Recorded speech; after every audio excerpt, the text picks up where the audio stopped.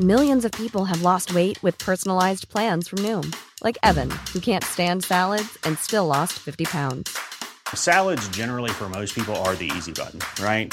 For me, that wasn't an option. I never really was a salad guy. That's just not who I am. But Noom worked for me. Get your personalized plan today at Noom.com. Real Noom user compensated to provide their story. In 4 weeks, the typical Noom user can expect to lose 1 to 2 pounds per week. Individual results may vary.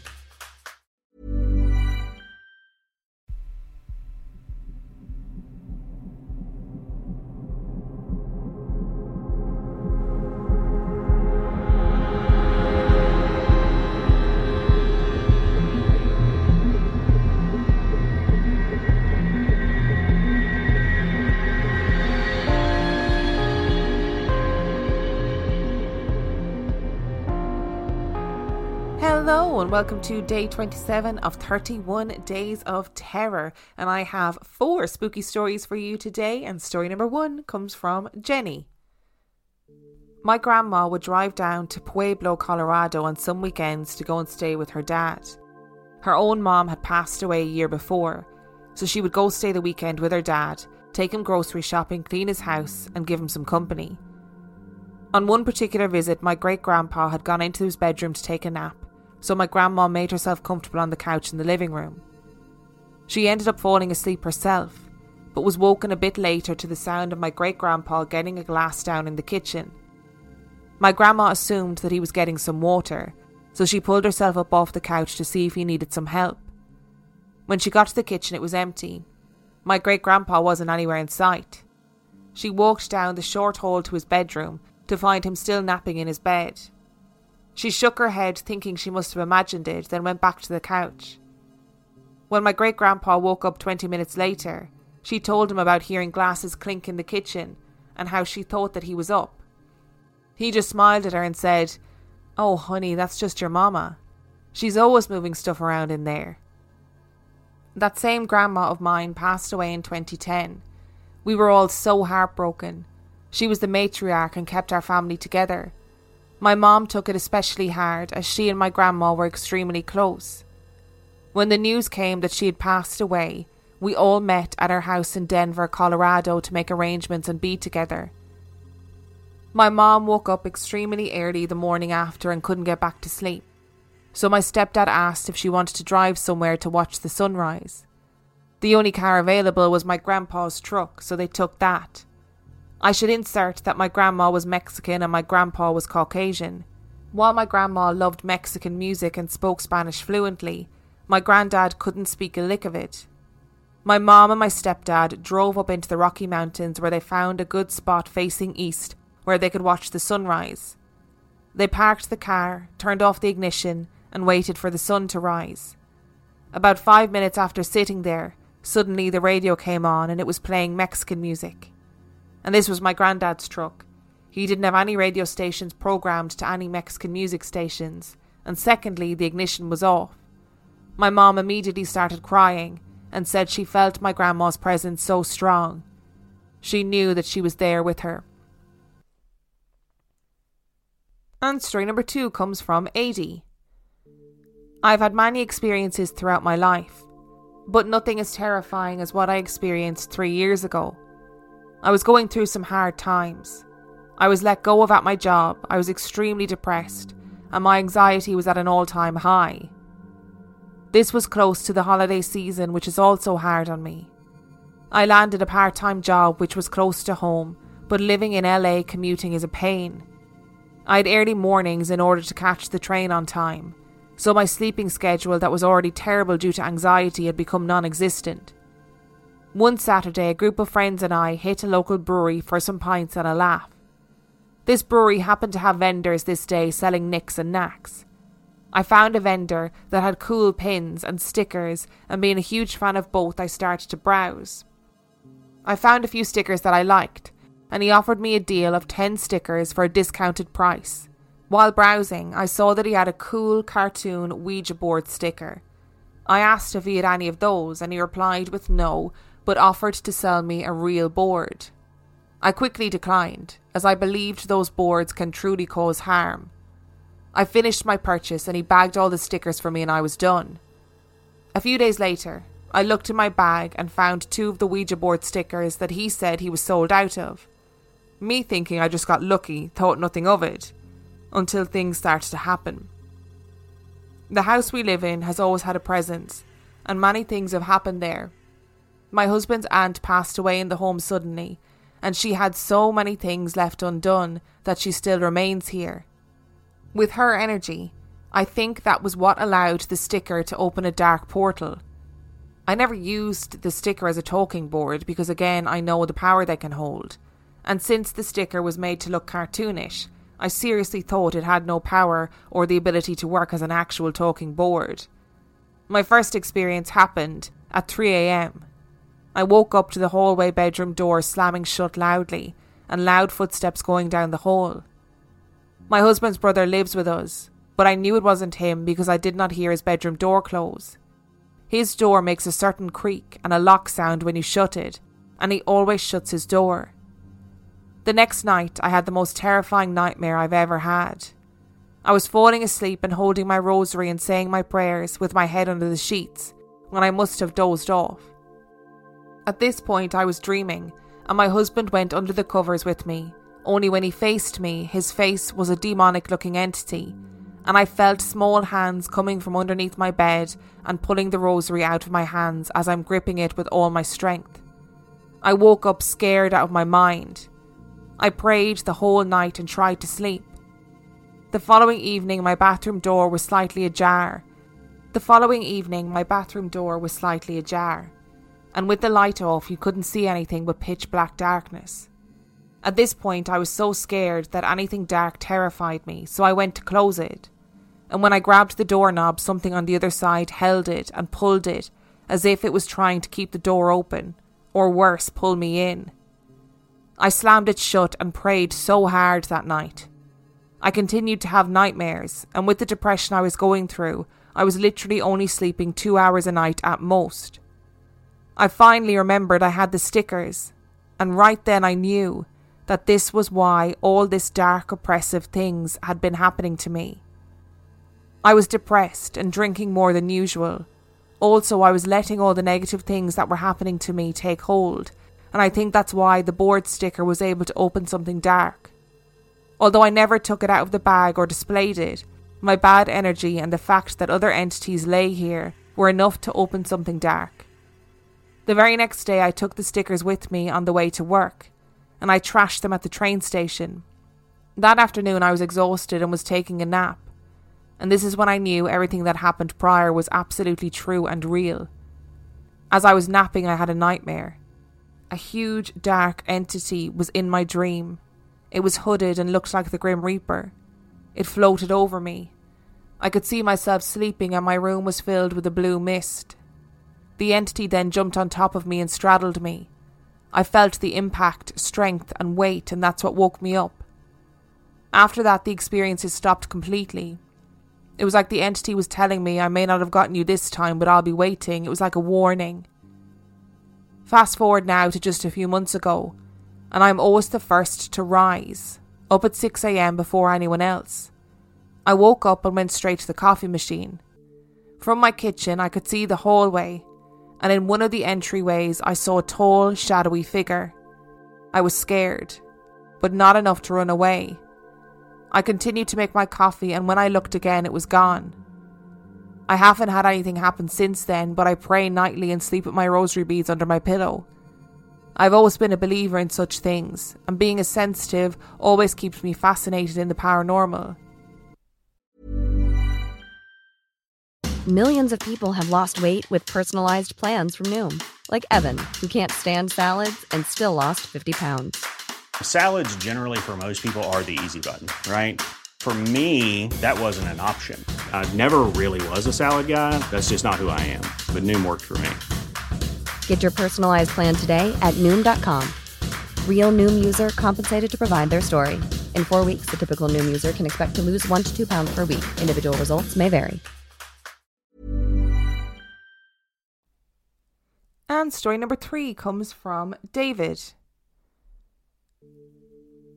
I'd like to contribute by telling my own paranormal tale.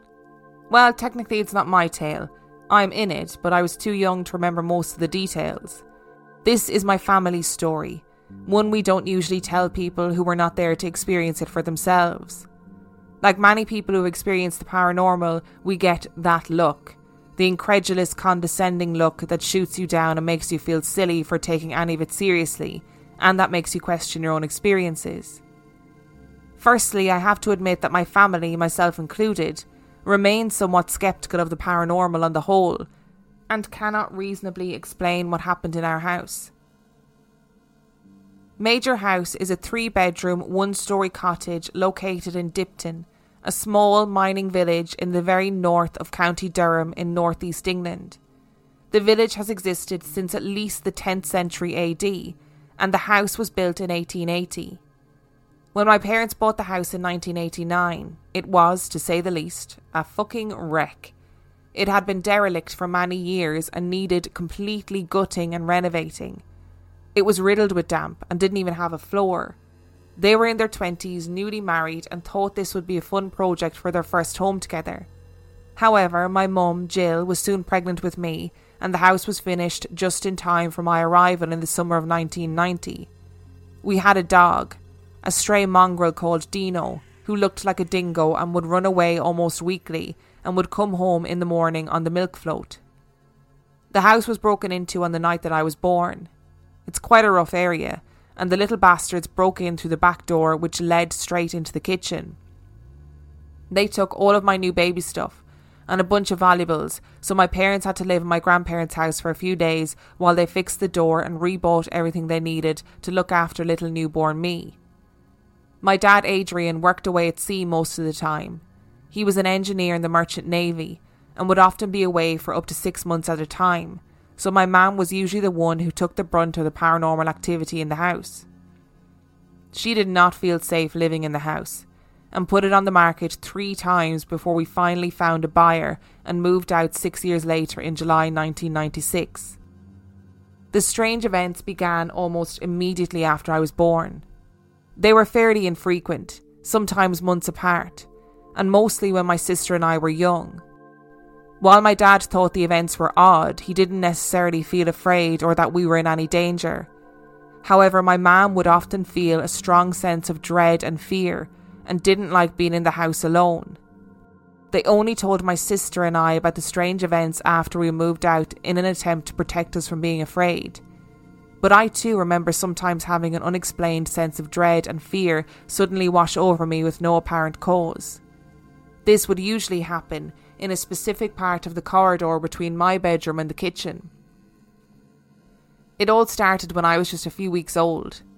My parents were getting ready to go to bed one night after chilling out and watching TV. My dad was in the living room and my mum had just gone to the kitchen.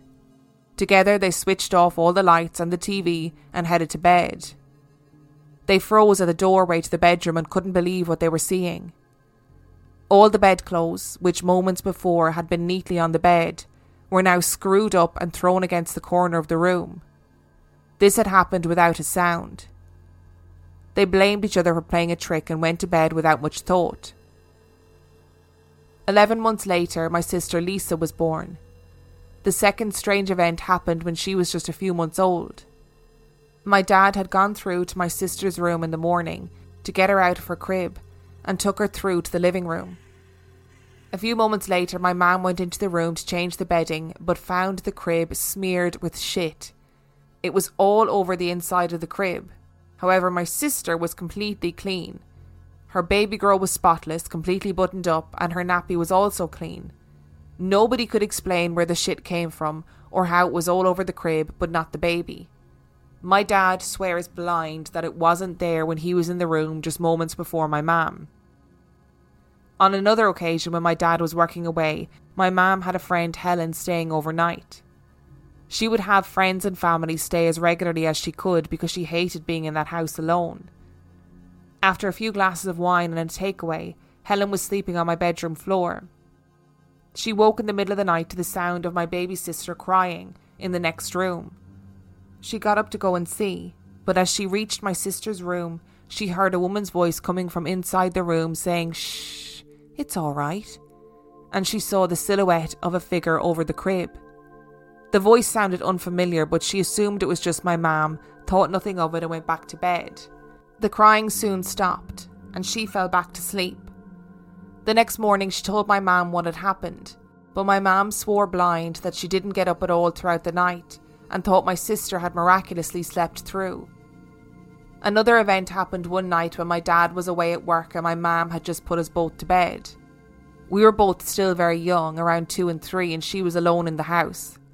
After putting us to bed, she went through to the kitchen to make herself some beans on toast for dinner. She put the beans in a pan on the stove, switched it on, and went through to the living room for a few minutes while the beans warmed up. When my mum left the room, the blinds were closed. When she returned a few minutes later, the blinds had been pulled from the window and were draped at full extension across the bench and down in front of the cupboards. There were no windows open, and the doors were locked, so there was no draft that could have blown them over. Even if the blinds had blown in a draft, they would have knocked over the things on the windowsill, not to mention the drying board that was full of dishes. But they had somehow been lifted over all the things on the windowsill and the sink, and then pulled down to full extension and draped over the bench without knocking anything else over, and without making a sound. After so many of these strange events happening over the years, everyone was convinced that something was definitely haunting the house. It seemed like classic poltergeist activity. It wasn't just us. Friends and family had seen and heard things happening in the house that were impossible. A friend of my mum said she knew a spiritual medium, and after a bit of convincing they invited the woman around to do a reading. As I said, there isn't a religious or spiritual bone in any of our bodies, besides my Irish Catholic grandmother. Everyone was sceptical of mediums but decided what the hell. In this reading, the medium explained that there was indeed a spirit in the house, but that it was just playful. It was the spirit of a child who enjoyed mischief and pranks, but was actually there to watch over my sister and I, and it was nothing to be afraid of. Around the same time, my aunt had been for a reading with a different medium. The spirit in our house came up. The medium told my aunt that there was a spirit in her brother's house looking after his 2 children. The spirit, she said, was the spirit of an elderly family member's miscarried child. She did use the name of the family member, but I won't use their name here. They all brushed it off as a failed cold reading. After all, it was common for women to miscarry back then, but as far as we all knew, this person had never had a miscarriage. However, her words brought back a memory from my aunt's childhood. She is the eldest of her siblings, and she remembered that when she was young, there was lots of excitement about this woman having a baby. She remembered them going into hospital, but then there was no baby and nobody ever spoke of it again. She hesitantly brushed this off as well. Maybe she was misremembering something else, or maybe it was a false memory created by the reading. It wasn't until last year when my sister was pregnant with her son that this family member confided in her that she had been pregnant 5 times, but had only had 4 children. Most of the strange happenings in the house seemed to revolve around my sister. From the moment Lisa could speak, she would often say strange things, including freakishly accurate predictions. When the phone rang, she would smile and say, "It's Grandma," or "It's Daddy," and she was bang on every time. She would also announce people visiting the house, usually within half an hour of them arriving. One particularly creepy time was when my dad was working away. One night she ran to my mum, grinning and excitedly shouted, "Daddy's coming home." He wasn't due home for another 2 weeks, so my mum explained to her that he wouldn't be coming home yet. But she insisted, with a big, creepy, knowing grin, that Daddy was coming home now. And sure enough, within the hour, my dad walked through the door. His ship had docked a couple of weeks earlier than scheduled, so he thought he'd surprise my mum by coming home early. There were no mobile phones back then, and the only way he could contact her would be to use a payphone when they were in the dry dock, or to write letters that would be taken back to shore by helicopter with crew changes. There was no way she could have known he was coming back that night. All of our pets bit my sister, including our dog, hamster and several fish. I don't know if that was because she was a haunted little creep or because she was just a dick. That pretty much wraps up our weird experiences at Major House. When we moved to Gateshead, Lisa lost her precognitive powers and the poltergeist activity did not follow us, thank fuck. My parents have lived in the same house since. Although I have had the odd paranormal experience here and there, I don't think any of it was related to this story. Maybe I'll share another shorter story in the future. I'm still not convinced there was just one spirit in the house, if there were any at all.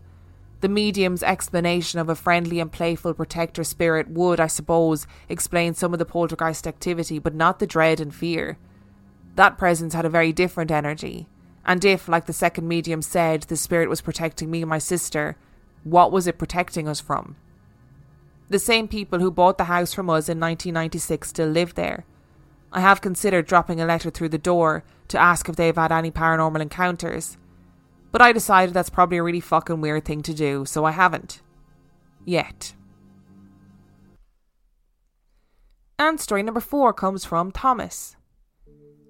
As much as I wish it featured Ouija boards, creepy Edwardian dolls, or girls with really long hair, young girls with really long hair really give me the creeps for some reason. I sincerely hope that someone else relates to this obscure fear of mine. But this story doesn't. Just my grandparents, and they were both lovely people. They were both Geordies, who met during World War II.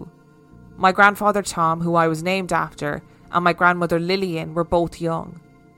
My grandfather lied about his age and joined the Royal Air Force, while my grandmother joined the WAAFS. They fell in love and promised they'd wait for each other and be married once the war was over. My grandfather ended up involved in the North African campaign and was even held as a prisoner of war by the Germans, but actually managed to escape, and walked for days across the sands of North Africa to an American military unit. There he was interrogated for days to make sure he wasn't a German spy, but they must have realised the German could never pull off a Geordie accent so perfectly, so they released him back to the British units nearby. And while all of this was taking place, my grandmother was back in England helping build fighter aircraft and hoping my grandfather would be back one day, all the while listening to Lord Haw Haw at night. When the war ended, my grandparents married and made the decision to move to Australia, as so many did those days. My grandparents were always around when I was young. They were a very important part of my life, as my father left when I was 2. My grandfather was the significant male role model in my life and taught me how to fix broken toys, how to be polite, how to eat with manners, threatening that I might have to eat dinner with the Queen one day, so I didn't want to be caught out with bad table manners. That was until my grandfather passed away in 1995 from a sudden stroke. I remember I was staying at their house that night, but my mum came to collect me very early in the morning while my grandfather was taken to hospital where he died. Although I only heard about what happened the night of his death years later from my mother. My grandmother was quite a strict Anglican, so talking about ghosts just wasn't the done thing. But she confided in my mother that my grandmother was lying in bed alone that night crying to herself. All of a sudden her bed began to shake, and a golden aura filled the air. My grandmother was so scared that she couldn't open her eyes, but she felt 2 arms wrap around her and a kiss on her forehead. She described that she could even feel the hairs on the arms that were hugging her. It was my grandfather. He said to her that it was his time now and that he loved her, and he would be waiting on the other side when it's her turn. The bed stopped shaking and the room returned to normal. My mother recounted this tale to me when I was in my late teens, and while I thought of it as a romantic anecdote, I never paid it much mind. In 2007, I moved from Perth to Melbourne, as at that period every young, weird and interesting person in Australia was moving there, as it was something of Australia's own Berlin. Cheap rents, weird people, and a thriving artistic scene. It should be now noted that the city is still one of the coolest places on earth, but incredibly gentrified. I had set up my life there and started my career in medicine and had become engaged to an anaesthetist. Life was going well. But I always missed my grandmother back in Perth, or Nanny as we called her, so I made sure to visit her every year. As the years went by, dementia was setting in, and on my last few visits to her, she just seemed embarrassed that I was visiting her, because she didn't remember who I was. But I made sure that she knew that this young guy visiting loved her very much and considered her to be the best nanny ever. Nanny passed away peacefully in her sleep on a Friday night in 2015 when her heart stopped beating. I found out by way of a phone call from my uncle early on Saturday morning. Of course I was distraught and cried buckets. My fiancé comforted me, but I'm really the kind of person who likes to mourn on their own. I guess it must be the Anglo-Saxon in me. We're never good at expressing emotions in front of others. That night, as I lay in bed alone after having cried my eyes out, I was actually quite peaceful and was thinking of nothing in particular. All of a sudden my bed began to shake.